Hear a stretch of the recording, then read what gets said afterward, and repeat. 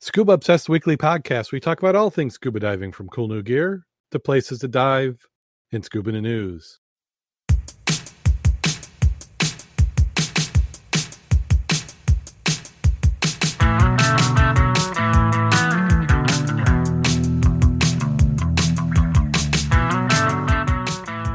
Scuba Obsessed episode 455 is recorded live July 9th, 2020.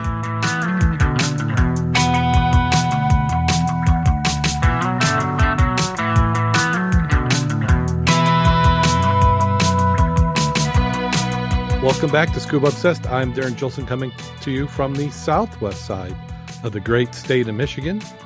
We're joining us this week. We have Kevin Ailes. How you doing today, Kevin? Oh, I am whipped, but I'm glad to be here. Diving crazy up here in northern Michigan.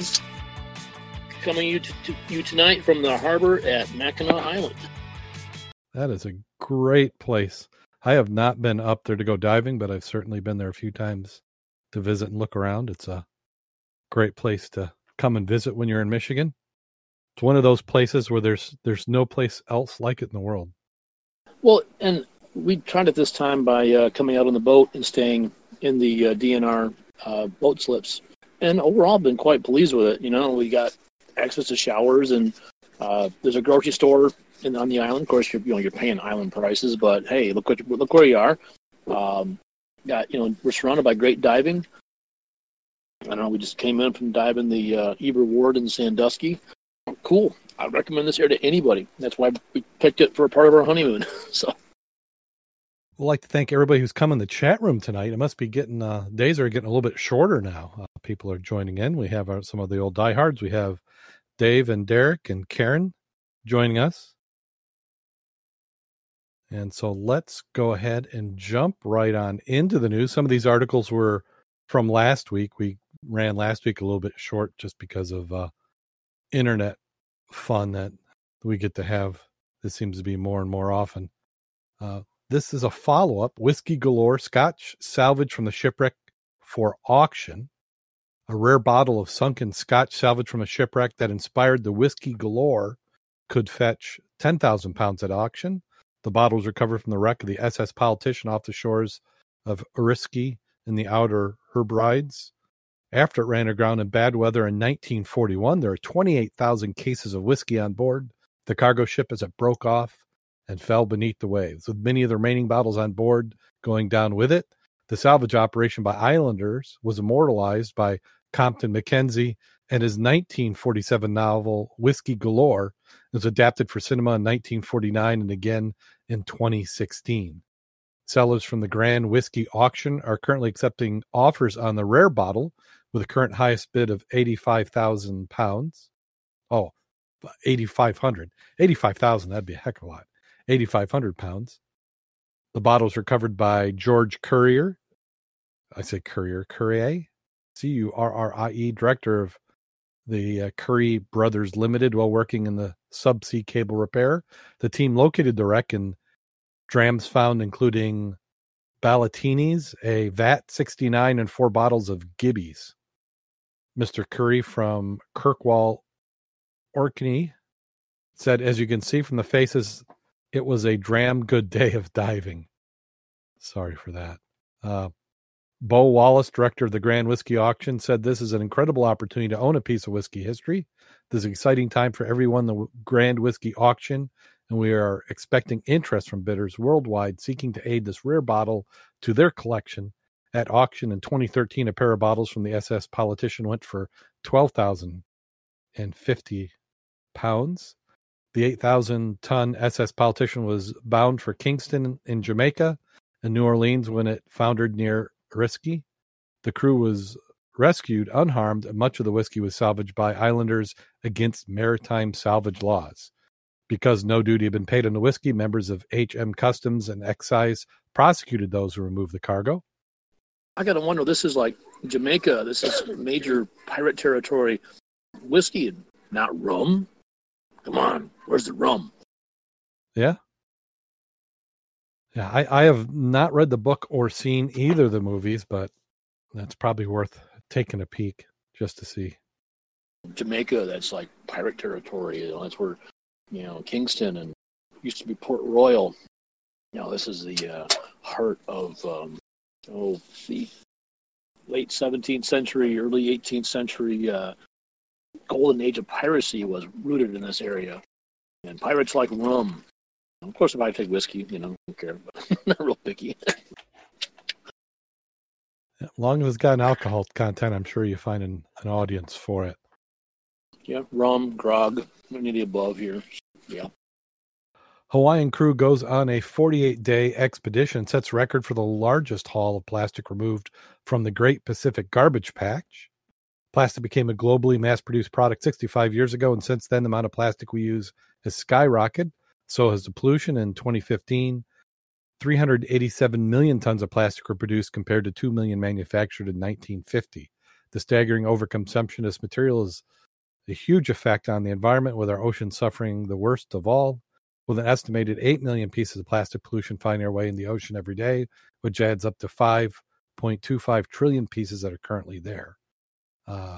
The Ocean Voyages Institute vessel came back after a 48-day expedition, successfully moving 103 tons, or 206,000 pounds of trash from the Pacific Ocean. They estimate that plastic waste results in the death of 100 million marine animals annually, estimated that by 2050, that it will greatly outnumber the fish in the ocean. Without a doubt, it's responsible for half the world's ocean, our excessive plastic consumption. Luckily, there are people who are trying to put a stop to this by cleaning the mess. The crew has set a new record with the largest sea cleanup in the gyre to date. On June 23rd, Ocean Voyages Institute Marine Plastic. Sometimes you wonder if these articles are just written by logarithms. That you give it a few phrases and it just grinds them out. Yeah, I think they do try to keep it going, and they space the ads appropriately as well. Yeah. So, I mean, there's some good pictures in it. That's why I like to see the pictures. You like to see the evidence. It's one thing to talk about it, and it's another to pull it up. And it looks like a lot of this is nets. I mean, just a huge amounts of nets. There's another organization. What's that? There's a lot of nets out there. Yeah. There's another organization, the one that put that boom that they were trying to use to collect. They've got some interceptors they're starting to put in rivers to collect the plastic at the source. And one thing that they have been doing also is they've been taking the waste, they're taking the nets, and then they sort them and they do an analysis to figure out what they're made of. And they were actually sending it out to be processed, and it ends up coming back as material that can be recycled into other products. So I thought that was an interesting use. Well, I'm sure the majority of what's in those nets is plastic, and plastic generally is recyclable. Not all of it, but generally. Yes, as long as you can identify it. And the one I was seeing is they had scanners, and they could touch it to it, and it would tell it what type of plastic it was. Yeah, some good photos there. We'll have those photos in the show notes for everybody who wants to follow along. I may have to mute my speaker here. Looks like the last boat is coming in, and it's been our experience. The last boat coming in the harbor is blasting karaoke, and I really don't want to damage our listeners here, but it's really bad. It looks like our last boat's coming in the harbor. If it gets too bad, I'll mute it. When you say they're blasting karaoke, I mean, is it like that's what they do? I mean, it's like they come in and then it's all karaoke night? It's like the last boat of the night that comes in. I think it's on the, it must be on the Starline. There's like a party cruise, and you can hear the karaoke because it's across the water. And if they were good at it, it wouldn't be too bad, but it seems like every night it's Love Shack, and, about 4 or 5 octaves off, and it's, they must have had some complaints because it's going on, but it's not as obnoxious as it has been the past few nights. Don't get me wrong, this has been, waking up in the harbor here has been pretty cool, But when the karaoke boat goes through, it's one of those things. Once you've heard it, you can't unhear it, kind of thing. Yeah. Well, while you're experiencing karaoke, we'll go to the next one, which is a shipwreck off the Scottish coast. Turns out to be a dumped fridge freezers. The RNLI had issued a warning for 2 fridge freezers were dumped in the water off the Aberdeen and mistaken for wreckage. Reports of the wreckage in the small harbor in Cove, 5 miles south of the city, were made at 8:20 on Tuesday. The crew of 6 of Servan-class Bon Accord vessel were at the scene 25 minutes later with the Y-boat daughter craft also deployed. Assisted by the HM Coast Guard, they're able to secure the appliance on the deck and return to the Aberdeen. The Aberdeen lifeboat crew also had to break from social distancing rules to attend the call, with coxswain Dave Orr critical of the risks posed by their find. He said, whoever dumped these fridges showed a casual disregard for their environment, sea safety, and also caused significant waste of search and rescue funds and resources. Fridges float and they can drift a long way. These items could easily have holed a small vessel and caused a real emergency at sea. Our crew also had to break from social distancing rules to attend the call with the associated risks. The fridges were bulky and awkward to bring on deck, but needed to be recovered to avoid other incidents. We will always be ready to respond to any reported concern for safety at sea, but we also lesson tonight's false alarm will strike home. People dumping that in the water. Okay, I mean that is just lame. Okay, I mean, and it's astounding how many people are doing this. I mean, when we were up at Marquette last week, we bumped into a group of divers up there that were getting ready for a harbor cleanup ecology dive coming up next week, and they were out there. They were tagging stuff to make it easier to find if the visibility was bad, and they're tagging refrigerators and freezers. The guy told me they had 8 fridges out there in the Marquette Harbor. And the problem is that they get them out of there, and there's more. There's people are continuously dumping the stuff in the river. And it's not like, ancient stuff they're finding from the 50s and all that. Some of these things were relatively modern fridges and freezers out there. People just dump the stuff out there. I don't know. I see anybody doing that off their boat. I'm gonna get a few props that night. I'll tell you that. So, yeah. Yep. Yeah. Well, let's go ahead and jump in that next article because that's what we had on the docket a few down the road. This one from the Mining Journal, second underwater cleanup to take place out of Marquette.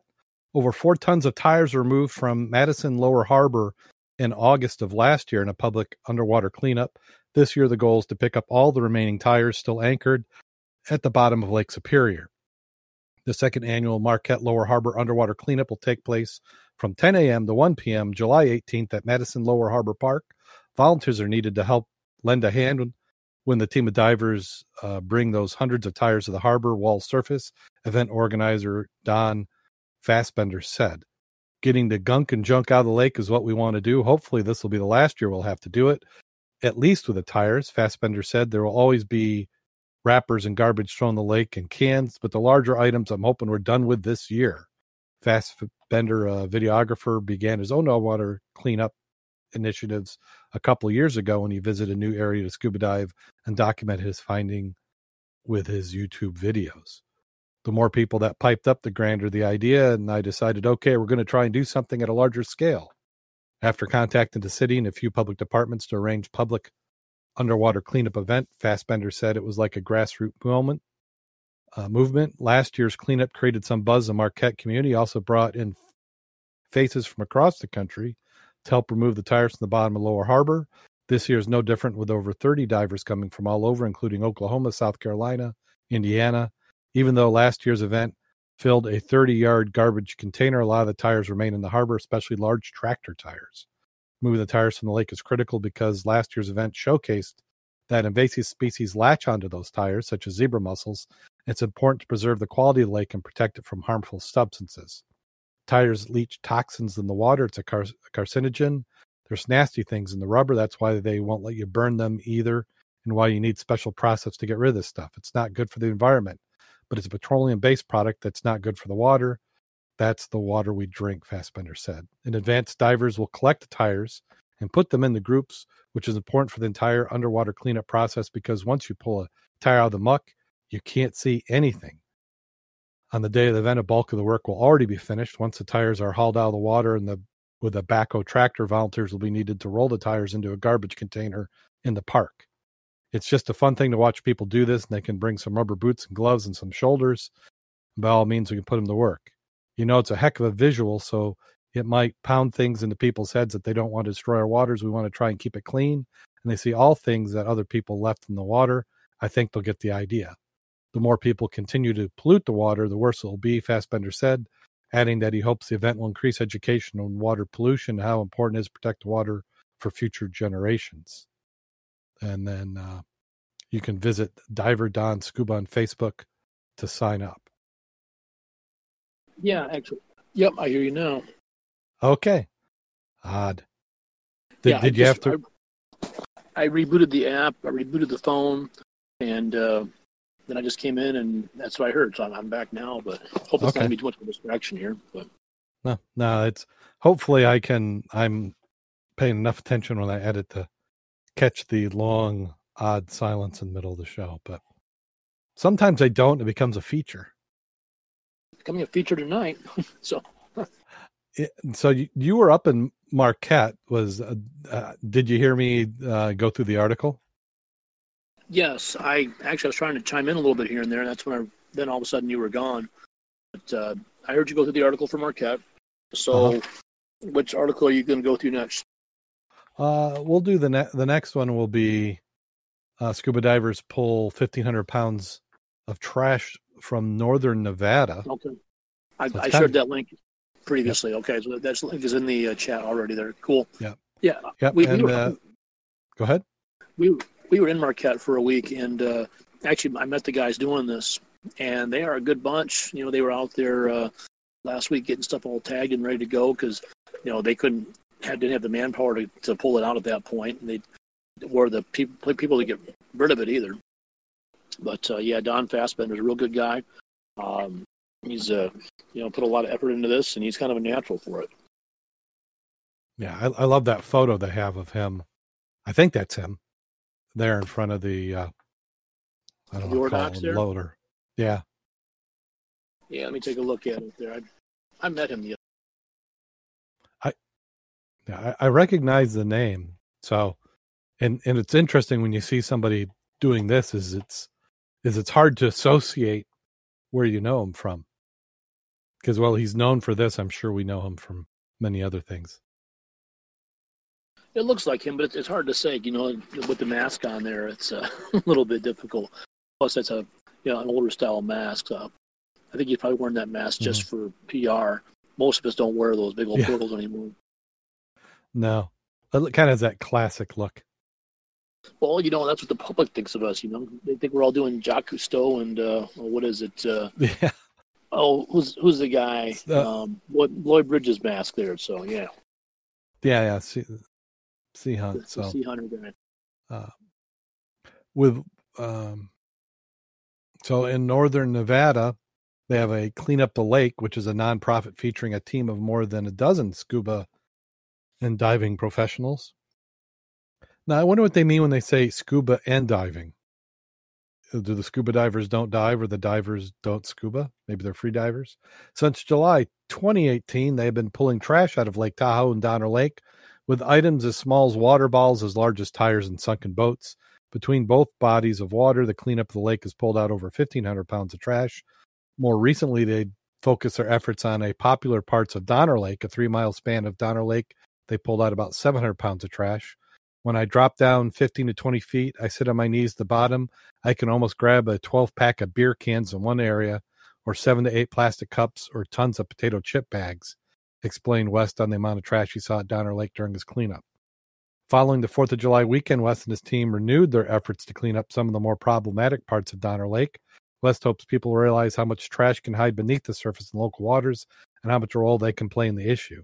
It's nice to know we're actually using our energy towards something that needs to be done, but at the same time, it's just freaking sad, reasoned West, who fears the trash will continue to pile up even after multiple cleanups.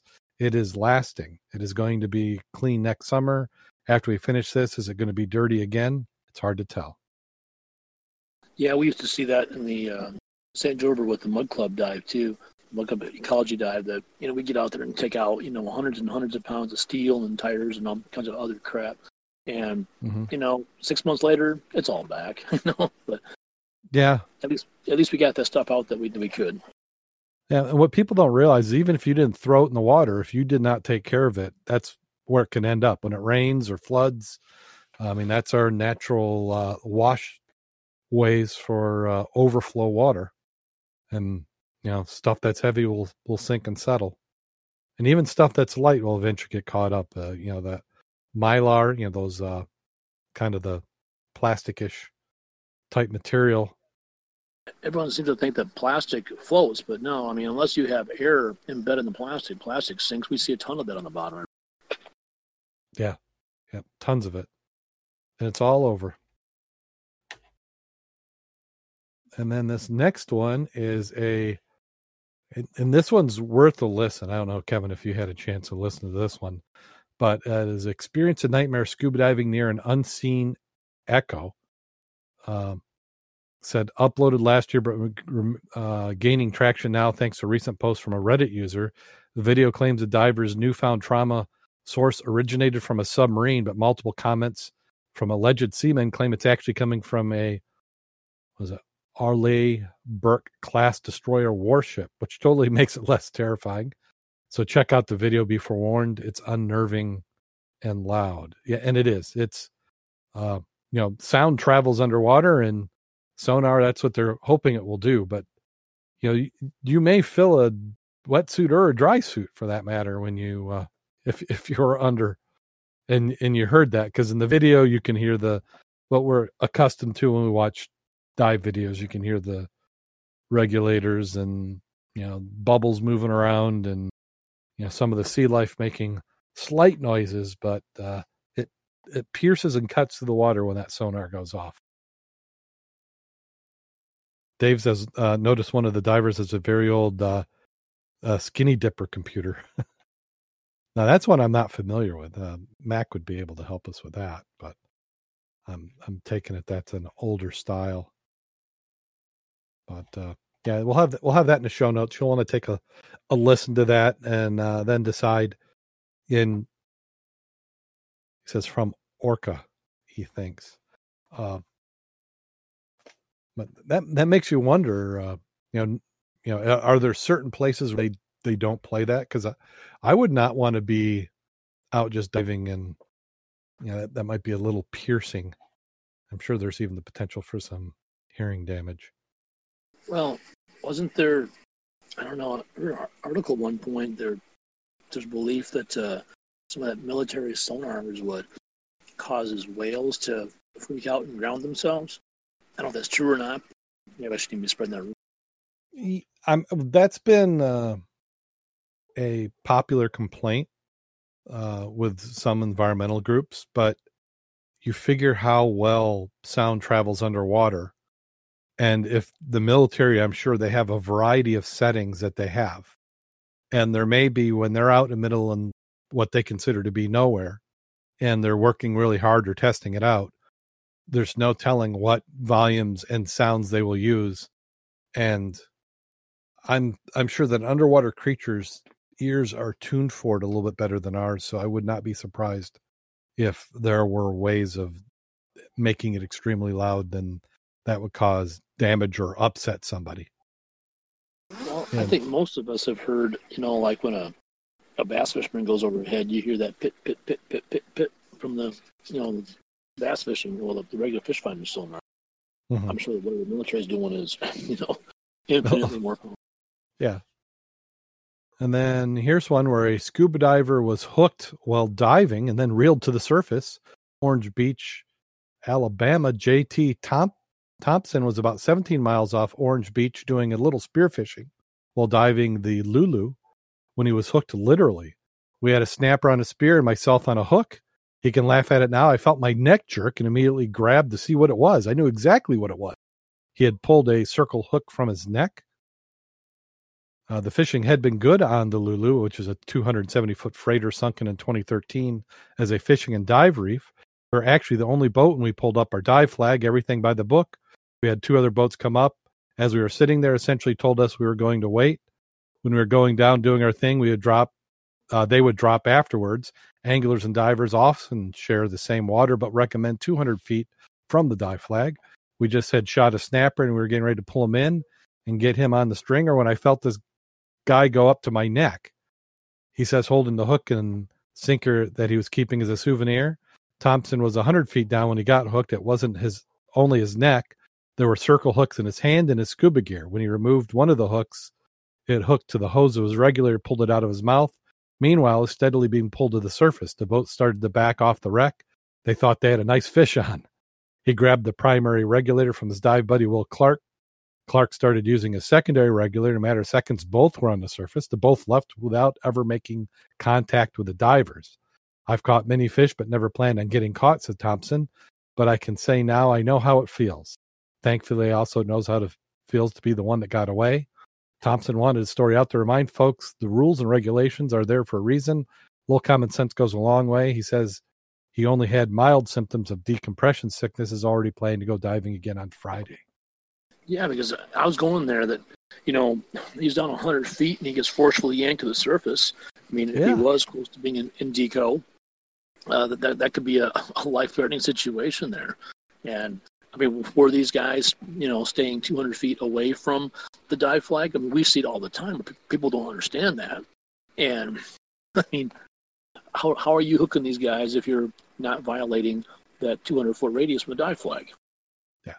Well, what it sounded like is that he talked to a couple that when he got there were a couple other boats that were just pulling up, and he told them what they were going to do, and they said, well, we'll wait. So my guess is that there was a latecomer boat who just decided that, they were going to go fish. Well, yeah, go fish or not. Did they have the dive flag up or not? If you have the dive flag up, I mean, anybody who's running a boat in public waters, is supposed to know what those flags mean. Obviously, they don't. But I don't know. I mean, if this guy pulls a regulator in my mouth, or even just putting hook holes in my dry suit, I'm going to be a little ticked. So I'm thinking about getting me some props again here. Yeah. Yeah, it gives me all sorts of ideas. The thing that of course, he didn't have the chance there because the prop wasn't close enough when he got out. But it makes you think there may be. That's when you come up to the boat and you pull the plug out and toss it to the guys. So. I don't know if I would toss it to him.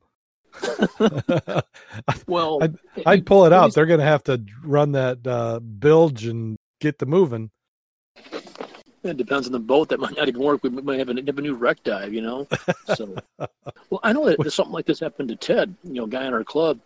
Mm-hmm. He was, diving off the pier in St. Joe.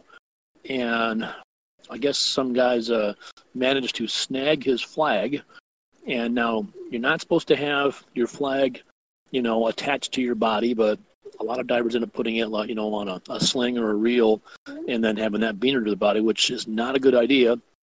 Apparently, when they snagged his flag, and they pulled him up out of the water, and give him a real hard time for diving in their fishing zone. Oh yeah. Ted's a lot nicer guy than I. So. Yeah, I've had a few run-in with fishermen, and they can get pretty nasty. For one thing, is they feel like as soon as they show up, they own everything. Yep. So who cares that I was in the water first and I've got my buoy and stuff, and then they're complaining that with my fishing rights. Yeah. Yeah. Okay. I don't know, but we got rights to be out there as well. And then here we have a man in a scuba suit, which looking at the photos is a wetsuit. Nearly drowns in Clydebank Canal trying to rescue a stranger's phone. James Magan told the Post a passerby going over the bridge on his bike yesterday morning dropped his 1,200-pound phone, and it fell straight into the water. James' pal Eddie, known as Scuba Steve. Why couldn't it be Scuba Eddie? Okay. Scuba Steve offered to rescue the phone. The Good Samaritan rushed home, grabbed his dive gear, and quickly returned before entering the canal in a bid to trace the device. James 36 said he didn't get that far out. He's only in for a minute, started drowning because he got tangled in all the weeds. I had to go to the edge and get a grip of him and help him out along with another person who was walking by. I thought he was having a laugh at first, but he started going under. He could have died. If he was further out, I would have had to jump in. I wouldn't have left him. Eddie, 52, who goes deep sea diving when he's aboard, said he was just keen to help this person who had lost their phone. James now wants to share the memory of hope of stopping children jumping in the canal during periods of warm weather. He added, it's dangerous. There could be death in there. I've seen kids jumping in before. I want to let people know about this so kids are not jumping in over the holidays. So what it looked like he did is he grabbed a wetsuit so that he would be dry. I'm not even seeing a snorkel. He had a mask on. So I imagine he was probably just breath holding going down because, hey, it's just a river and it's pretty shallow. And it sounds like he isn't actually a diver, but I'm not seeing any tanks or regulators or BC, and that would have definitely made a difference. You can easily get die in the weeds. We've seen plenty of people with tanks and BCDs who weren't divers either, you know. And then here we have a Rockport neighbor suing the town over scuba diving nuisance. And this is out of Rockport, Massachusetts. The underwater attraction that draws scuba divers to a scenic black beach in Rockport is making waves with some neighbors who live along the waterfront location. A lawsuit filed in U.S. District Court by Beach Neighbors Committee against the town is asking a federal judge to get involved. The complaint describes the scuba diving as an ongoing nuisance and it's affecting residents' quality of life. It alleges allegations of scuba divers undressing in the streets, blocking driveways and streets, clanging their air tanks, making noise outside of civilized hours, including upon neighbors' property and privacy. According to the complaint, the town has opted to encourage diving at this location, unlike any other beach in town. It was blown up, in my opinion, where we're the enemy, said scuba instructor Mike Merriman of Mass Diving. I think it's an exaggeration of what's going on. The beaches are used by paddle boaters, kayakers, scuba divers, swimmers. Seemingly, divers are being singled out. Mike Merriman has been a scuba instructor for 20 years and teaches classes at a number of locations, including Back Beach. He said claims in the suit that the neighbors have seen divers engaging in actual public nudity are hard to believe. There are loose definitions of what dressing and undressing is. I've heard a report of anyone exposing themselves at the beach rather than being in a bathing suit, said Merriman. Merriman said he always follows the rules, include getting a permit for classes, which is required by Rockport. I and every instructor I know are careful in training new divers to be cognizant of the fact that people live here and you want to be respectful, said Merriman. Neighbors who have filed complaints claim the town is staffed with people who want to make money from the diving schools are trying to increase diver access to the beach. The town is solicitous of the divers as a whole. Two of the members of the Town Harbor Advisory Committee are divers. Oh, the shame of it. Board of Selectmen and the police have gotten involved in trying to play Solomon to split the baby to get two sides to work together, said Robert Visknick, who serves as the town moderator, thinking it's in everyone's best interest to get this resolved. A town spokesman said the town of Rockport has not yet been formally served with the suit, declined to offer initial comment. And we see this over and over in many locations. As a diver, I'm going to claim bias way in the advance of this. But if I was a kayaker, I'd be biased. Or if I was a swimmer, I'd be biased. And if I was a homeowner, I would be biased because that's what it is. Everybody's got their own interest. When you go and shell out a bunch of money for that home on the lake, you know, I'm sure you're always a little disappointed that you can't control the waterfront because you don't actually own it. This is just a bunch of people just like that. They have fancy homes on waterfront, and they want to, exclude people from enjoying the water that they feel they own. And that's so sad. As long as it's not illegal. I mean, some areas it is illegal, actually. Believe it or not, Kentucky has a whole ton of lakes down there you cannot dive. I was astounded to read up on that.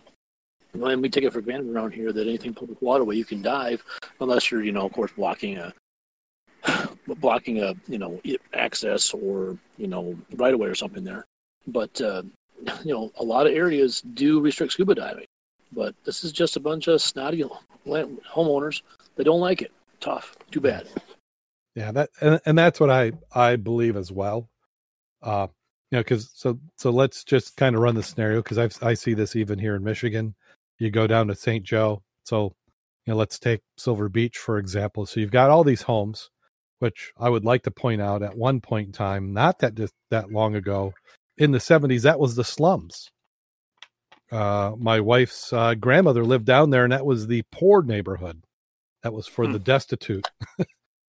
All right. And which now the same house that she used to live in, which she didn't own, she rented, is probably only $1.5 million or so. Yeah, I know. I used to have a route that's had a lot of fancy homes on a lake, Mattawan area, and yeah, they're telling me that originally that was the cheap side. Well, cheap side now, you haven't got a home over there that's worth less than $500,000, and most of them are worth $1 million more. But yep, there it goes. Yeah. So what happens is most of those older homes were older homes, barely room for one or two cars if you happen to have a driveway, and many parts of that area would have an alleyway. So when the summer comes down and you get the beaches going, and the beaches can draw thousands of people in, there's just not enough parking. So it's legal to park on the street, and that's what they do. So you've got everybody who's got these driveways, and they've, if the people are polite and are parking the proper spot, even then it's still a hassle if you're one of the homeowners down there and you're coming out, and then you want to invite somebody, to see your new fancy digs. Well, there's not parking there unless you can fit them into your driveway because the road's all full. So I'm sure a lot of this is just that they're aggravated, and they've formed this group, Back Beach Neighbors Committee, which sounds almost like a homeowners association. So I can see a bunch of, I'm afraid to use the current kid slang for it, but a bunch of people who want to control everything that's going on. If this legislation does get any traction before it gets in the law, I hope that group of divers has one hell of a ecology dive down there, because we all know all the crap in the bottom of the lakes. Just bring it all up and just leave it in the roads. I mean, you're not littering. You're just moving the litter. Okay, we took the litter from out of the lake, and now it's on your curb. And I mean, all them refrigerators and all them tires and all that crap you see down there. Just pull it out and lay it on some. Well, okay, maybe I shouldn't be encouraging this kind of behavior. This is what goes through my mind, and it's only because I've had a couple Captain Morgans tonight. So, hey, that's the rum talking. That's what it is. Yeah. Yeah. I would not encourage it, but you may. Yeah, there's all sorts of things that could end up happening. But when they talk about, I hear this a lot. People saying undressing. Now, to me,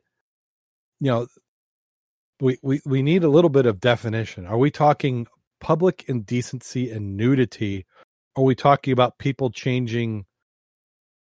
If you're wearing more clothes than most of the people on the beach, that is not undressed or naked. So that's what I think sometimes happens. Because most people will wear, if you're in a wetsuit and you're taking the wetsuit off after a dive, you usually have something under the wetsuit. If you're in a dry suit, you usually have something that looks like, long johns, which is, a heck of a lot more material than in a pair of skin tight nylons that we see most people wearing around town averagely now. Yeah, I mean that's what most divers are wearing. Swim trunks or something sort of underneath there. I mean, yeah, you're going to have some people who push the envelope. I've said some people diving off my boat. They're like, it's if you can't see offshore, it's a good thing, I suppose, because you won't be part of that. But well, and then Karen is pointing out that there are times where you may change out of a swimsuit, but if you're careful, you can do that without flashing anybody. That's what large towels are for. Yeah, you just do it in your car or something, I mean, you make it work. Yeah, but clanging air tanks. I mean, that seems a little like, how loud clanging air tanks. I'm trying to. I don't want to clang my tanks anytime, but I'm trying to think. Even if I did, how bad is that? I mean, that just seems to be a little nitpicking. That is. It is. These people they're using everything they can think of to try to Yeah. They just told these guys can't go diving because they say that they want it. They think they own the water. Yeah. And, making noise outside of civilized hours. Well, I can hear somebody in a Mr. Howell voice going, "Oh, lovey, they got up at 6 a.m.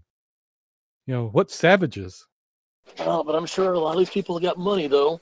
When you got people with lakefront property, they get some money, and there's probably a few more attorneys, and they got to take it seriously because that this might get enacted. Yeah. So they'll start with the scuba divers and they'll work their way through it. So, really all the people wanting to use the water need to gang up. And maybe you just do eminent domain on the property and just say, you know what? Your house would make a perfect parking lot. Yeah. Well, the city's never going to. Yeah. That's happened. It's called eminent domain, Yeah. I mean, yeah. The shopping mall here, and your house is a parking lot. Yeah. Yeah. Oh, well, the thing is just try and be polite and considerate, but there is no, I'm pretty confident there's no making these people happy. So can't we all get along? They didn't complain about fishermen, so the fishermen weren't there. Well, a lot of people do complain about fishermen, though. I mean, there's some YouTube videos from the guys putting out that, they fish, I think, deliberately in snotty areas just to get a rise out of people. And like you can't fish under a dock and you can't do that, but they know the law and they know the rules, and it's pretty entertaining stuff on YouTube about non-violating fishermen being accosted. It's cool. Yeah. Well, and then the thing I think that sometimes happens with the fishermen is even the catching the fish, but they have a variety of places where they can dress that fish and then leave the stuff they don't want, which can also get people quite excited. People do that too. Yeah. And then this is another article. This one was talking about that even with the beaches closing, some businesses are benefiting from the 4th of July weekend. Owners of Riviera Beach Scuba Center said he's turning prospective customers away. The coronavirus has impacted almost every facet of his life. Now in the Palm Beach County beach is set to close over the holiday weekend. It's another blow for many businesses, but some are actually benefiting and have full bookings for the 4th of July weekend. Air tanks are being filled. 4C Scuba Centers in Riviera Beach is rebounding after struggling April and May. It's one of the few things you can do and have fun, said Skip. Goodness, I'm not even trying that last name. Owner of 4C Scuba Centers. Snorkeling and divers in the water Tuesday at Phil Forest Park. But all public and private beaches and beach parks in the county are set to close at 12:01 a.m. Friday through 11:59 p.m. Sunday. Dive boats have been booking up fast to get locals in the water this weekend. And he said he had to turn some customers away. We do have people coming to us, but we have often to tell them that if they don't call early enough or unless we have a cancellation, I'm sorry, but the boats are booked. Jeff Nelson, who also works at Force East Scuba Centers, agreed. We're getting a lot more people coming in, definitely getting ready because lobster mini season is coming in, Nelson said. But it's not all good news. Walker's Dive charters can only fill boats at half capacity because social distancing requirements. With coronavirus cases still climbing in Palm Beach County, cancellations from out of town are just starting to come in Tuesday afternoon because the tourists don't want to be stuck in their hotel. I've had a group of 13 coming in from Tennessee, and they opted not to come down. All my boats for this weekend had been full. I've been turning away business from Thursday through Monday. Now I have space on just about every boat. So that's kind of the crazy thing for businesses with this opening and closing. And, I have to admit that I have not gone on some diving opportunities because I'm thinking I'm going to drive all that way. I'm not going to go and sit in a bar or a restaurant with a mask on, and I'm just not going to enjoy it. So you know what? I can just hang around here. Well, yeah, but most of the bars and restaurants that are open, you wear a mask to enter the place. You wear a mask if you're going to the bathroom. You wear a mask to leave the place. But when you're at your table, it's like business as usual. I'm not sure what it is in other states, but that's what we have in Michigan. And I gather it's something similar, but I know every state has their own rules and regulations. And I also look at it that these restaurants that I'm very fond of are really struggling right now. It's an awful lot of people whose livelihood depends upon this. It's not just that restaurant; it's also the trickle-down effect with the suppliers and the utilities and everything that goes involved in that restaurant. I want to support them all that I can. So, yeah. My brother-in-law, he's been laid off for quite a while. He works for one of the food services, does all the deliveries to the restaurants, and pretty much since January, he's been out of work. They occasionally call him back for a little bit of time, but and it's got to be tough for him. You think about it. I mean, for restaurants to be able to be forced now to operate running at like half capacity, so much more labor now is being devoted to sanitation and cleanliness and all that, which is necessary. But I don't know. It just I really, really feel for the small business owners. And most of your restaurants, unless they're a large part of a franchise, many of them are small businesses, and they're struggling. I mean, and it's not just restaurants. There's, dive shops and, dealerships, and almost anybody works in retail. It's, not sure they're going to get through this stuff here. We got looking at successive waves of it, whether or not you believe the virus is real. You have to believe that the economic impact is real, and it's real scary for these folks. So personally, we're getting out when we can. That's what we're doing. Yep. I've done a ton of takeout. So even takeout from the local bar. I have not done, which Michigan just approved, the carry out for mixed drinks. I haven't tried that yet. I like that idea. Does there? Yeah. Do it like as in rum? Yeah. Well, what the idea is, and this went through the Michigan Senate and House, and I think the governor, if she hasn't signed it, has indicated she is going to. But the idea is that a bar, because a lot, since you've been up north, all the south half of Michigan, businesses with over a certain percent of alcohol sales have had to close for in-location business. Right. So what they've proposed is that, in the town I live in, downtown Bering Springs, the township can declare a certain area as okay for open containers for the carryout. So the idea is that bar that is a nice narrow hallway where you can't social distance, and they're limited capacity. If you're trying to run them at 30 or 40%, well, they could do kind of, you walk in the bar, you pick up your food, you pick up your drink, and then you go somewhere, at the park or, along the, they got benches all along the downtown area that you'd be able to eat and drink out there. But the way the law is written is that it's up to the local municipalities to decide where are the areas that are going to allow that to happen. So it's similar to how it is in New Orleans, because New Orleans, from what I understand, is that you can drink and then, you get a drink at a bar, walk out in the street, continue on to the next location. That's fine. But Michigan has been, if it's almost to the point to where if you are able to be seen drinking from the public areas, that I have known of people being ticketed. So they're trying to loosen that up with during the coronavirus. You want to get around that. If you got an RV, you just park down at the beach. Yeah. And bring your own beer, your own wine.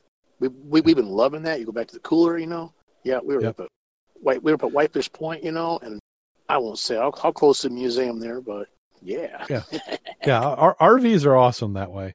Also, the other thing is the cozies will help you, because and it depends on who stops and asks you. As long as something is not visible, that changes the intent. So. Well, and most of the state parks around here, they do permit alcohol. Of course, if you're abusing it, they're going to throw you out. Yep. There are a few that have posted no. Majority of them do permit. So Michigan has added that law, which is something that's really unique for Michigan. So hopefully it gets treated respectfully, and that I think it's kind of a test. I think they want to keep it going at least for this year, and it could be something that remains permanent. So that could be interesting if done well. It could also be done to a complete mess, but yeah, I'm sure there'll be people who will abuse it too. So yeah. And speaking of that thing, we just got our first pot shot in the area here. So recreational marijuana. So that's down in downtown Buchanan. Just opened that up. You just got your first one. Come out to Bangor, man. We have a 420 festival out there. So well, we're kind of worried about it. It's like down the street from us. I don't know. I mean, we don't know. Are these dispensaries and growing facilities? What's that going to do to your property values? Because Bangor, Bloomingdale area out here, it's like all blueberry fields and has been for generations. Well, apparently, pot grows really well where blueberries grow. So they're all over the place.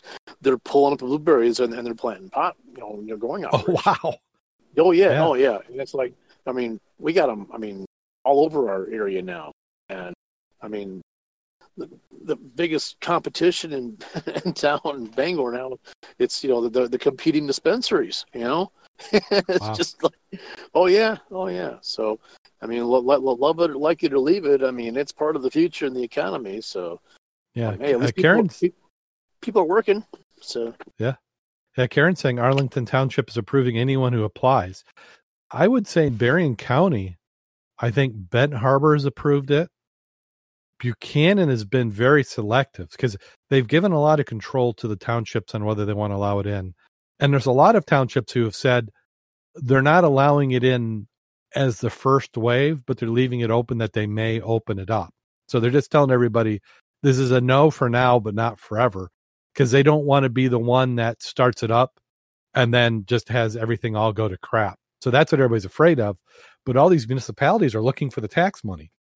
So if your municipalities open it up, yeah, Karen says they're actually seeking out growers, but it's $5,000 to apply. Yeah. I believe it. She's right on the money. I mean, it's like we're seeing it all over the place. I mean, Van Buren County, but Arlington Township, yeah, that's the township I live in.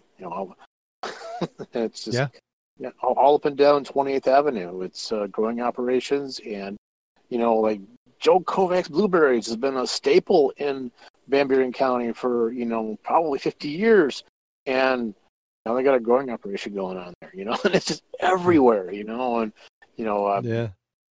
like it, love it, or leave it, it's here. So and a lot of it's not bad for the economy. I mean, I guess they tax the snot out of the stuff, and it provides jobs. So hey, there it is. Well, see, what I'm waiting is out by me. I would say within 10 miles of my house, there's 9 wineries.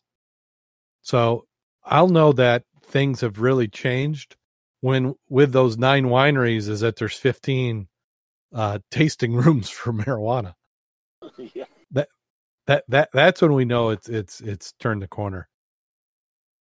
Heck, after COVID, everybody's going to be looking for a way to get some money. Yep. Or you're gonna just be smoking it because you don't want to care about how bad everything is. Oh. Yeah, I happen to work a job where they aggressively drug test, so there's even if it's legal. I work a job where I wish they would drug test. Oh. Well, I've been forbidden to talk about my job by my employer. In fact, I've been forbidden to use any sort of profanity in public media because of my employer. Well, they piss on that. Fuck that. Go ahead and delete what you want in here. I've been told I cannot swear publicly or on social media because it might get traced back to my employer. Well, fuck that. Yeah. So your name is now Ed Smith, and we have no idea where you work. No, you guys know who I am, but I don't mention my employer. And you guys know some of you guys know what I do, But we've been told we cannot do anything. We can't talk politics on our Facebook or social media, So all kinds of stuff here. Oh yeah. Yeah. I bait you, but we gotta get through the show. So go ahead and bait me. No. I'm gonna say what I want to say. Hey, this is not an FCC regulated program here, fuck that. Go dare One do of what our you want to 4 do, listeners is going to turn you in. Yeah, and all 4 of them know where I work too. So go ahead, do it. I don't care. It's like, man, I mean, well, fun. I just got married. My wife's got a job. No, but seriously. Oh, well, that's the thing I look at it. My wife's got the better medical insurance, so I've always said that if one of us needed to go, because I mean, actually, even though my income is a little bit more than hers, that medical insurance that she's got is really nice. It's it saved us a ton of money. Yeah, you probably got some pretty good as well. But let's go ahead and talk about the Los Angeles Times. They've got an article, Underwater Mystery. Did a diver find a Navy plane that crashed in 1943 off San Diego? Let's see. You skipped one there, I think, but all right. Yeah, I'm. Which one did I miss? One before this, but I'm finding a link to paste it. Okay. He said in October, he and a diving buddy, Dan Jackson, were out on Marissa, a charter boat operated by Laura Myers, in a spot about 4 miles off the coast. Whenever the bottom was almost 200 feet beyond the safe reach of recreational compressed air tanks, they had to use mixed gas instead, so-called technical diving that requires decompression stops on the way up. It was dark, too, that far down. Statler approached the wreck with a flashlight in hand. The first thing he saw didn't make any sense. He was expecting a barge, but why would a barge have a rubber tire on a metal rim? He then saw a hydraulic arm and a landing gear and a 9-cylinder radial engine with 2 propeller blades nearby. It wasn't a shipwreck, it was an airplane. San Diego Naval Aviation go way back in 1911, and flying school run by Glenn Curtis of Corondo's Northern Island. He offered to instruct pilots for free, and success of the training convinced admirals that planes had a future in the service. They eventually shifted their attention to carrier-led force, bashing the first flat top, the Langley, out there in 1922. By the time the United States entered World War II, after December 7th, 1941 attack on Pearl Harbor, North Island had cemented its place as a preeminent spot in the North Coast for Navy flyers. Thousands of pilots trained at what was then known as the Naval Air Station San Diego before shipping off overseas combat.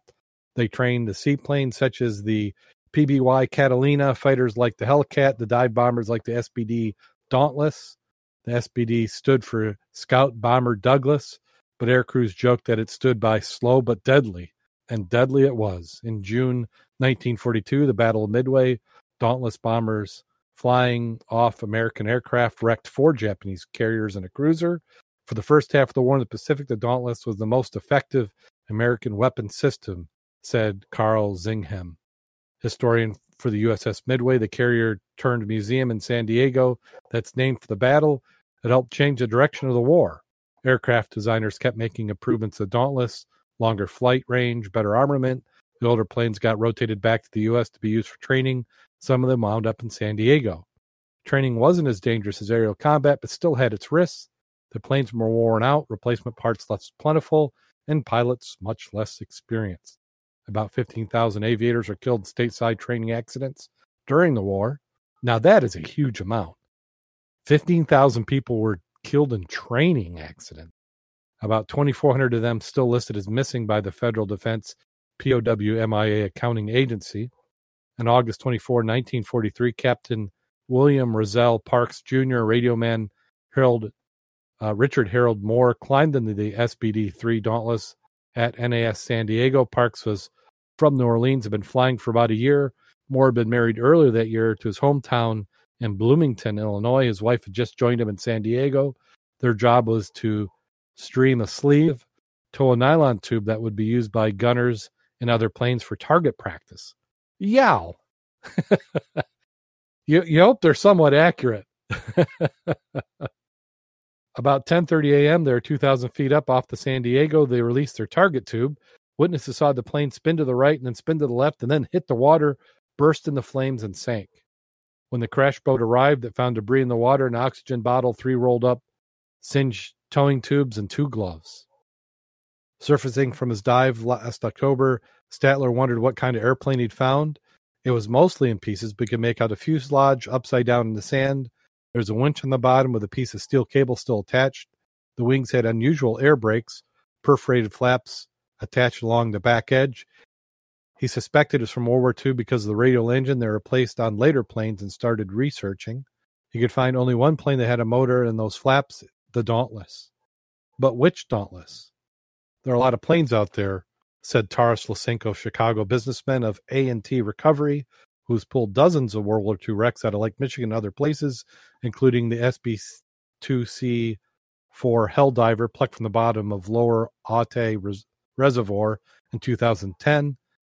Taras said most of them are in bad shape, and from knowing his voice, I can hear him say that. Statler learned from a friend that some World War II records and those they found in the entry described an August 24th, 1943 crash of the Dauntless. Right plane, right place, he said. The records indicated ID number for the plane, which enabled him to track down the accident report. It described how the Dauntless was towing a target tube that day. Another piece that puzzle fell into place. Towing would explain the winch in the bottom of the wreckage. Something else became clear to Statler from the records. 2 men had died in the crash. Their bodies were never recovered. He had gone looking for the wreck and may have found a gravesite too. He contacted the Naval History and Heritage Command in Washington, which oversees sunken military craft, and sent the documents he found along with the photos of the wreckage. R.S. Nayland, the head of the underwater archaeology for the agency, said in a letter last month that Statler's research proves strong evidence of the identity of the plane, but said further investigation is needed to confirm it. He thanked the divers for documenting the site without disturbing it. U.S. Navy considers these records to be hallowed sites. Nayland wrote, representatives of the courage and sacrifice U.S. Navy sailors in a pivotal point in our nation's history. What happens next is unclear. Requests for comment from the History and Heritage Command said the Defense POW MIA accounting agency were not returned. There's a large backlog of cases to investigate. More than 72,500 servicemen in World War II are listed as missing worldwide. Statler's future is clear. There are more wrecks out there, he said, and more mysteries to solve. I wonder what got them in contact with Taras. I mean, other than he's a great resource of information. Well, they probably, anybody who researched, recovering airplanes, or he does have a lot of connections out there. So I wouldn't be surprised if he came up with the search results. And he's not afraid to talk. So, you never quite know what he's thinking, except for he tells you. Yeah, we've had him on the program. Well, you know what episode that was? No, we'll have to look it up. But he's been on, and then he's due to come back on. He said he'd like to come on, and the guy does tell some stories. Yep. And he talks about his interaction with government bureaucrats, which is a special experience all in itself. Yeah. In an election year, that'd be good to have him on. We need him in about October. That'd be good, like a pre-election discussion. Yeah. He's not shy about telling you what's on his mind. No. And he's usually right. That's the thing. It's easy to be allowed when you're correct. Oh, I'm not going to go there. He's an interesting character. He's been on a number of different programs and featured in numerous articles. If you have a chance to see him speak, take a listen to him. The guy has some fascinating stories. He has permission to hold a number of artifacts from these planes, which he will share with the listeners of his programs. Doing it for a good cause. It's many people benefit out of this. So get a chance to take a listen to his programs. Okay, I think I found the article that I missed. Is this the Roman treasure shipwreck? Was that the one I glossed over? Yeah, I think I showed the link. I think it was. Yep. So thousands of ancient artifacts from Rosen here. I need to have another drink. Thousands of ancient artifacts from Roman treasure to shipwreck bounty to be revealed by X-rays. The heritage watchdog Historic England is to install a high-resolution scanning equipment to enhance analysis of archaeological finds. Thousands of artifacts encased in centuries of concrete-like deposits ranging from Roman antiquity to the contents of the 280-year-old shipwreck are having their secrets revealed by state-of-the-art X-ray system. Heritage watchdog Historic England is to install the high-resolution scanning equipment at its research laboratories in Hampshire to enhance analysis of archaeological finds have been locked in a thick layer of surrounding and corroded material while buried and submerged. The technology offers the opportunity for scientists and archaeologists to peer for the first time into the contents of so-called concretions, which contain artifacts that are too delicate to be broken out of castings acquired over centuries of decay. These items include artifacts recovered from the wreck of the Roeswijk, which I pronounced wrong, a cargo ship owned by the Dutch East India Company, which sank in notoriously treacherous waters of the English Channel off Kent coast in 1740. Hundreds of items ranging from smuggled silver coins to chests of corroded thimbles were returned to the surface as part of the Anglo-Dutch Maritime Archaeological Project in 2017, and work is ongoing to analyze the items of the Historic England's laboratory in Fort Cumberland, a Napoleonic-era bastion and former military base in Portsmouth. The X-ray equipment, which being acquired with a £150,000 grant from the Wolfson Foundation, a charity funding scientific and cultural research, will allow archaeologists to scan concretions to see what they contain, decide the best way to conserve their contents. Walk-in facility, Duncan Wilson, Chief Executive, Historical England, said the generous investment will place Historic England at the forefront of heritage radiography for many years to come. With this new technology, we'll be able to analyze, conserve, and better understand many more objects recovered from historic shipwrecks and excavated from archaeological sites. The equipment consists of a advanced, heavy-powered, movable X-ray tube housed in a walk-in facility that can accommodate large and small objects, as well as artifacts like the concretions from the Roeswijk, which had been at the start of the voyage of the modern-day Indonesia. Technology will be used for fresh analysis of Roman antiquities to penetrate the built-up dust and debris around the object. Yeah, as I'm reading this, I'm thinking, I wonder if Mallory will have the opportunity to take advantage of this, because I understand she's probably in that neck of the woods.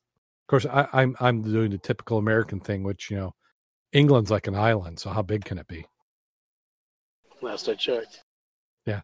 I mean, everybody knows everybody. Isn't that how it works? Yeah. Yeah. Send your hate mail to the show at scubaobsessed.com. Yep. Mm-hmm. So, but that's cool. The thimbles I thought was a pretty impressive photo. Yeah, but, they can remove some artifacts from concretions. It's actually anything which is not native to being in the bottom in salt water ends up getting concretions around, like with the Lydia, which was a pirate ship off of Cape Cod. Like everything, even the cannons were like in concretions. Yeah. And they're able to get the stuff out, but it's not easy. Yeah. Well, and the thing with the concretions is how you treat it depends on what's in it. If you know that you've got bronze or brass or silver, you can dissolve a lot of the concretions away. And you can use other techniques. I mean, sometimes they'll pick at it or, grind at it, similar to what they do for, dinosaur fossils. It just takes a little bit of care. But if you're trying to preserve, if you think inside that concretion something a little bit more disposable, then the advantage of this is that with it, if it's readily available, you've got the concretions. You go scan it, and then it's able to help you to determine what is going to be your approach from removing the concretions. Do you want to, right. And then, can you break it into multiple pieces to make it quicker or easier? I mean, it just gives them an extra tool. So it's great. It's not like you're going to be able to successfully remove a thimble out of there, but just the article implied that something concretions was there forever. Like, no, actually, you can't get stuff out. No, you just reverse the process. But an example would be like the Hunley. You can just kind of put it in a tank and put the right, liquid in there, and sometimes a little bit of like an reverse electrolysis type process, and you can start dissolving that away. So, well, very cool. I'm glad that they do it, and nice feature to be able to take advantage of. And this one, I think actually Derek sent this one to us. Ancient Aboriginal underwater archaeological site discovered, and it's a new frontier for study. This one is out of Australia. Scientists discovered Australia's first ever ancient Aboriginal underwater archaeological sites settled in the seabed for 1,000 years. Hidden relics, including hundreds of stone tools, grinding stones, have been found in 2 sites off Western Australia's remote Pilbara region, close up the Burrup Peninsula, which is renowned for its ancient rock engravings. For me, this is the find of a lifetime, said lead archaeologist, Associate Professor Jonathan Benjamin from Flinders University. I'm absolutely thrilled that we went out looking for something we didn't know if we could find or not. We have actually really succeeded. Australia's landmass used to be much larger, almost a third bigger before sea levels rose and drowned the landscape between 7,000 and 18,000 years ago after the last ice age. Sea levels have risen over 130 meters during that time, sinking the country's landmass by 2 million square kilometers and handing it to the sea. Scientific information we can gain from these sites has to write Australian histories, Dr. Benjamin said. The Australian Cultural Association described the research titled The Deep History of Sea County as highly significant. I think it's a significant advance in understanding a huge cultural landscape around the coast of Australia, Association spokesman Professor Peter Vey said. He said the confirmation that sites exist would likely lead to further research in other locations. I would not be surprised if traditional owner corporations and researchers look for some of their sea countries throughout the areas like Northern Great Barrier Reef, Shark Bay, and possibly southwest of WA to try and match up some of those oral traditions and histories people have of the sea encroaching. Australia's oldest underwater archaeology discoveries of the 269 artifacts in Cape, no goodness, Blurgeries? Sorry. 8,500-year-old underwater freshwater spring and flying foam passenger off Dampier were published today in the open access journal of PLOS Online. And this goes on for quite a while, so you're going to want to take a look at the article, and I got some photos, half of which are showing up for me, some are not. Well, this diver a little bit different setup and some dive gear than what I'm used to seeing around here. Got a handle in that tank with a weight attached right to the strap. That's just must be something some people do. What it takes to get your trim right. Yeah. Put your weight where it's useful. Yeah. So cool. I'm glad to see that they've been able to do that. And some of the indigenous people down there in Australia are pretty excited to be able to find this. Yeah, there's quite a bit of areas that used to be above water, which are now submerged in an area they call Doggerland, Great Britain. Yeah. Well, that they've been pulling up acid on skulls and all kinds of bones and things out there off the bottom of the ocean. Well, and this is pretty common. Most cultures, your best advantage is to be near the water. I mean, it can be a food source, it can be transportation. It's convenient. So as water levels rise, it just absorbs whatever was there. So, what you're seeing now, especially, I mean, I'm not familiar with this number. What they said, 150 meters, risen 130 meters.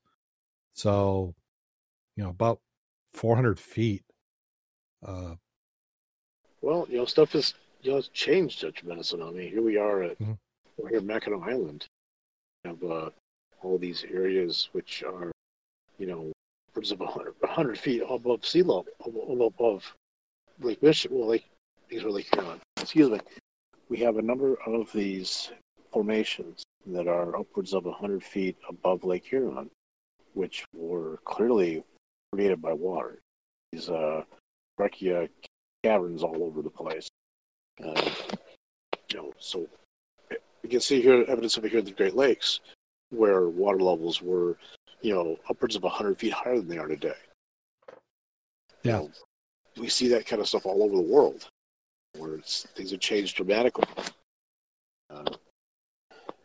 Article in National Geographic not that long ago, maybe about 2 years ago, where they believe they had actually found Cleopatra's tomb, Cleopatra's 7, the one from the one that was with Caesar and had all the notoriety. Yep. You know, there actually were 6 other, quite a few Cleopatras on it because she was number 7. But the tomb depicted in the movie and all, well, that's actually underwater now. Okay. Yeah, that part of Alexandria is underwater. There's just so many areas of the Mediterranean find that have, you know, sunken cities and all kinds of mystery about them. That's all over the world. They find evidence of changing sea levels. Mm-hmm. Well, I think that does it for Scuba News. We've caught up with. We ran through 2 weeks of that information. So I see the diehards haven't left yet. Like to thank everybody who's been downloading and listening to the program. Hopefully everybody's faring through these COVID times and that you're staying healthy and being able to dodge it. And, you know, we have lost quite a bit of support during this point. So if you are in the means and able to help out the program, we'd certainly appreciate it. You can go to www.scubaobsessed.com, click onto our Patreon link, and $3 or more gets you early access to show notes like this. You get them before the show starts to record, and you know, everybody's welcome to come into the chat room. But you know, Patreons get that show notes, so that gives them an idea of what we're going to be talking about. You can follow us on Twitter at Scuba Obsessed. We're on Facebook, facebook.com/Scuba Obsessed. You know, the show at Scuba Obsessed. And if I don't get back to you within a week, excuse me, it means I missed you. So just go ahead and send it again. It's because he's been out diving. It's because he's been out diving. Hey, I know you've been out diving. I've seen it. Yeah. I'm doing better this year, but not as good. I was actually going to try. We had a Thursday. That was Tankful the old one. Tankful Tuesday dive. That looked like it was pretty well attended. Karen, I think, got a dive in. I think they did. Was it Discornia this week, Karen? They were able to get out and do some diving. That's been a pretty active group the last several weeks. And that was your vice president of the Mud Club to put that together there, who's currently on hiatus. But it's coming together there. Yeah, I think she went someplace north too, kind of like you.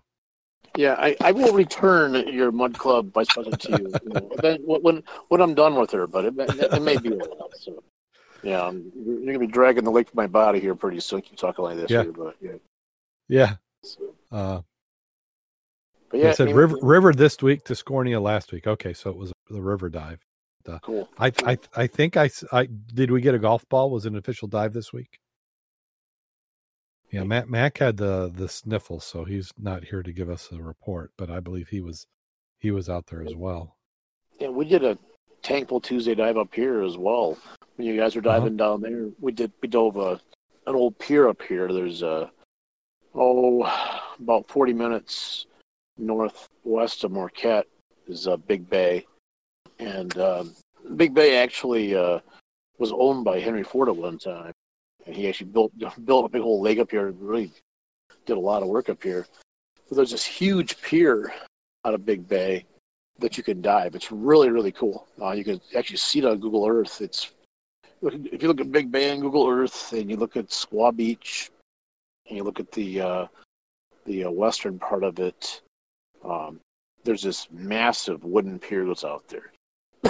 Excuse me. Unfortunately, found that a good-sized hunk of it was buried in the sand this year, but still, very worthwhile dive. You have these large oaken timbers going everywhere, and there's artifacts and pieces of steam engines and boxes of nails and stuff up there. And that was our Tankful Tuesday dive. Took lots of video too. Had a pretty good time. Excellent. Yeah, we're halfway through the year. Actually, probably a little past that, aren't we? Got to do the math. No, we're not, because all the opening stuff got pushed back because of the COVID. So it's a delay. So we can right. It's a we delayed bank year. it. Right, exactly. I'm not giving up. 6 weeks of my summer for COVID. I mean, that just means we're going to be diving into October. Too bad, so sad. We're going diving. Yep. Yeah. And Karen's posted a picture of her on the way to Havana. I knew I saw everybody diving. Yeah, they got out in the Havana, and I think I saw Bob on the Rockaway as well. Glad you guys are using those buoys. Yep. So those buoys in the Southwest Michigan Underwater Preserve are getting put to good use, and from what I understand, they're still out there, which is great as well. That's what we want to see. Well, that's good to know because That's good to know because I don't want to come back down there and go fetch them for you guys. Yeah. Yeah. Take care of those buoys there. Come on, be good with it. Yeah, we've been, knock on wood, we're due for a storm. We're getting a little dry. The corn out by me is starting to curl a little bit, and we keep getting teased that rain's going to be coming. So we had a wet spring, but this last half of June and beginning of July has been a little dry. But we don't talk too loud because it doesn't take much to flip that and change it all. A little bit of murky coming in there, yeah, right. Yeah, and last week we were talking, and it sounded like they could see the outtake there in Niles. So the Mac was thinking that the water was going to be a little bit slower. So which I think was what prompted the Tankful Tuesdays in the river. Good. Yeah, I don't know. I mean, we haven't had. We're supposed to get a fair amount of rain tomorrow. Actually, but we've been so fortunate up here that we keep seeing rain in the forecast, but it just doesn't happen. We had planned for this trip like so many, some down days. We bought a bunch of DVDs and stuff to read and all that, and it's like every day I've been diving. So, how's it been to get air? I know that you had a couple posts where there's some shops that you were expecting to be able to get air and you couldn't, but on average, has air been pretty plentiful for you? Oh, well, there's been lots and lots of air. The problem is getting it up to 3,000 PSI in a tank. We got plenty of air, You guys listen to me talk all the time. Am I ever short on air? But anyway, as far as getting air for our tanks, it's been challenging. I mean, I'm not going to run anybody down the podcast, but I certainly could. There's one outfit which I'm not going to mention and give the name, but I even called them 2 weeks before we came up just to confirm they were running air because I heard they might or might not be, and they told me they are. And hey, you're here. Nice to see you made it here, but no, we're not running air. Your station won't be up until we don't know when. So do you think that was a case of where they thought that they would have air and then for whatever reason just didn't? I don't know. I mean, it's an older couple running that air station, and they can be kind of high maintenance and everything. The air station, not old couples. No, it wasn't nothing about old couples. That's some of the air station.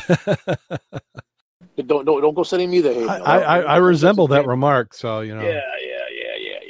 Anyway, but yeah, I'm not going to on the podcast. I'm not going to run down all that, but I'll say we're pretty let down by that group there. But yeah.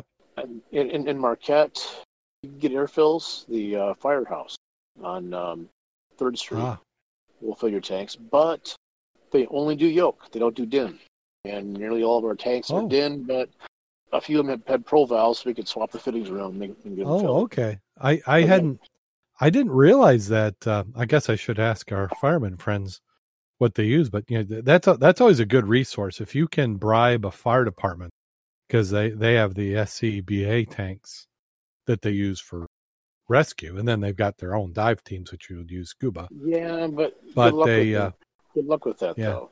I mean, liability, they won't do it. I mean, it's a special arrangement in Marquette with the township office where they will fill your tanks.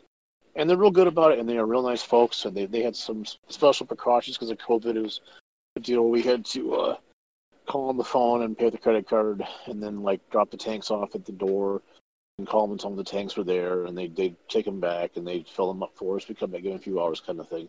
no fills while you wait kind of thing, Yeah. Then see that here in at the Straits, air's available, but you kind of gotta know somebody right now to get air. And Okay. I'm talking to Jim about that because the Mud Club, I know, has some dives up here. So then Jim's aware of how to get air up here, so that shouldn't be an issue. That's coming up for that. Yeah. Yeah, because I think the shop that the Mud Club had typically used up there in Sheboygan is no longer available. Unfortunately, the one in Sheboygan, they lost their lease and they decided not to go through the hassle of relocating, and that's no longer around. There is Straight Scuba, that is, I believe, Larry McElroy's charter business, but he's not running this year, from what I understand. But you can get fills here, but you got to know who to call, and it's kind of complicated. I don't want to put the guy's phone number on the podcast. But air can be had up here, but you got to arrange in advance, kind of thing. So it's not easy. Yeah. I'm looking at his business card now. I wonder if his website's up or not, because that may be helpful. Well, it was a matter of just going to be a bad season with the COVID and everything, and they're just not open right now. And Karen is asking about nitrox, and I don't think nitrox is going to be an option in the Straits. I can put you guys in touch with the guy who does tanks up here, but because I'm not going to put it on the podcast. His wife would come find me, and they wouldn't find my body, kind of thing. So, but air's been a challenge, but air's has been obtainable. It is not unobtainium. So. Yeah. Unfortunately, I hope we're not getting to peak low air, which would drive the requirement that everybody buys their own gas-powered filler station, and then you just tow it behind you up there. Yeah, I know in your but I don't think the this time, so I don't think it's an option. You can so that's an option. Yeah. I just tried the website for the Straight Scuba, and it's a property real estate company right now. So I don't even know if that's even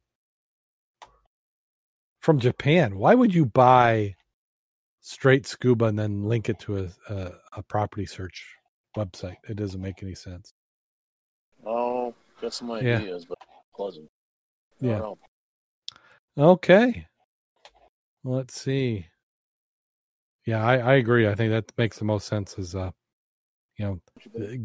Karen, get with Jim. He may have some arrangements made, but it probably wouldn't hurt. I mean, typically whenever I travel, I fill everything up and go with as much as I can. But I've done the same thing where I've gotten up north, and the shop that was up there that was filling, their last, they closed at 1 p.m. Saturday. Well, if you came up just for the weekend, you're not done filling, emptying your tanks you brought up with you by that time. So it can be a challenge. Yep. So I'm not sure how it will come up. Sometimes when Kevin breaks up like he is right now, it comes through in the recording. So we'll hope that is. But if not, then I'm sure what he's saying is support your local dive centers and also your librarians. I think we are to that time of the show. Are you ready? So this one's going to be pretty bad. Hopefully everybody can survive it. So here we go. A couple lived the ocean and used to watch the beach a lot. One summer they noticed a girl who was at the beach pretty much every day. She wasn't unusual, was the travel bag she carried, except for one thing. She would approach people who were sitting on the beach, glance around, then speak to them. Generally, the people would respond negatively and she would wander off, but occasionally someone would nod and there'd be a quick exchange of money for something she carried in her bag. The couple assumed she was selling drugs and debated calling the cops, but since they didn't know for sure, they just continued to watch her. After a couple of weeks, his wife asked, "Honey, Have you noticed that she only goes up to people with boom boxes or radios or other electronic devices? He hadn't, and he said, no. She said, tomorrow I want you to travel with a towel and our big radio and go lie out on the beach, find out what she's really doing.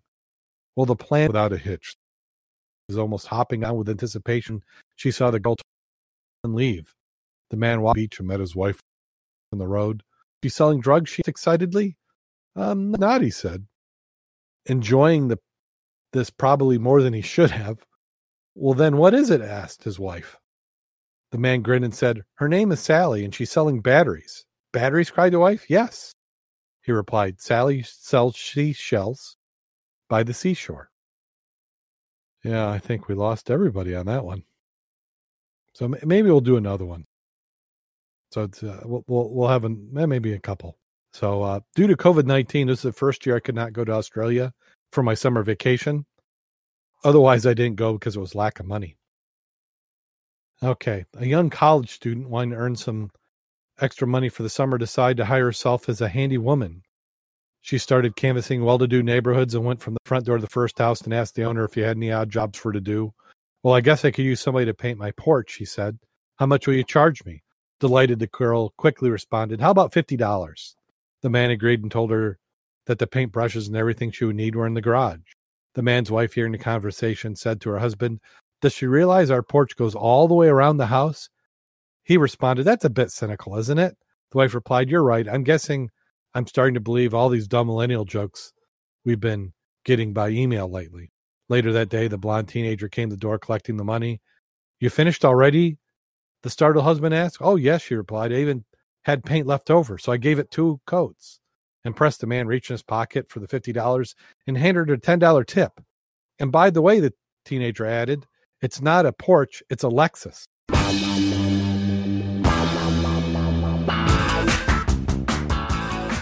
I guess that one got approval from the chat room. So we'll end it while we're ahead. On that note, go out there and get wet. And as Mac would say, dive safe.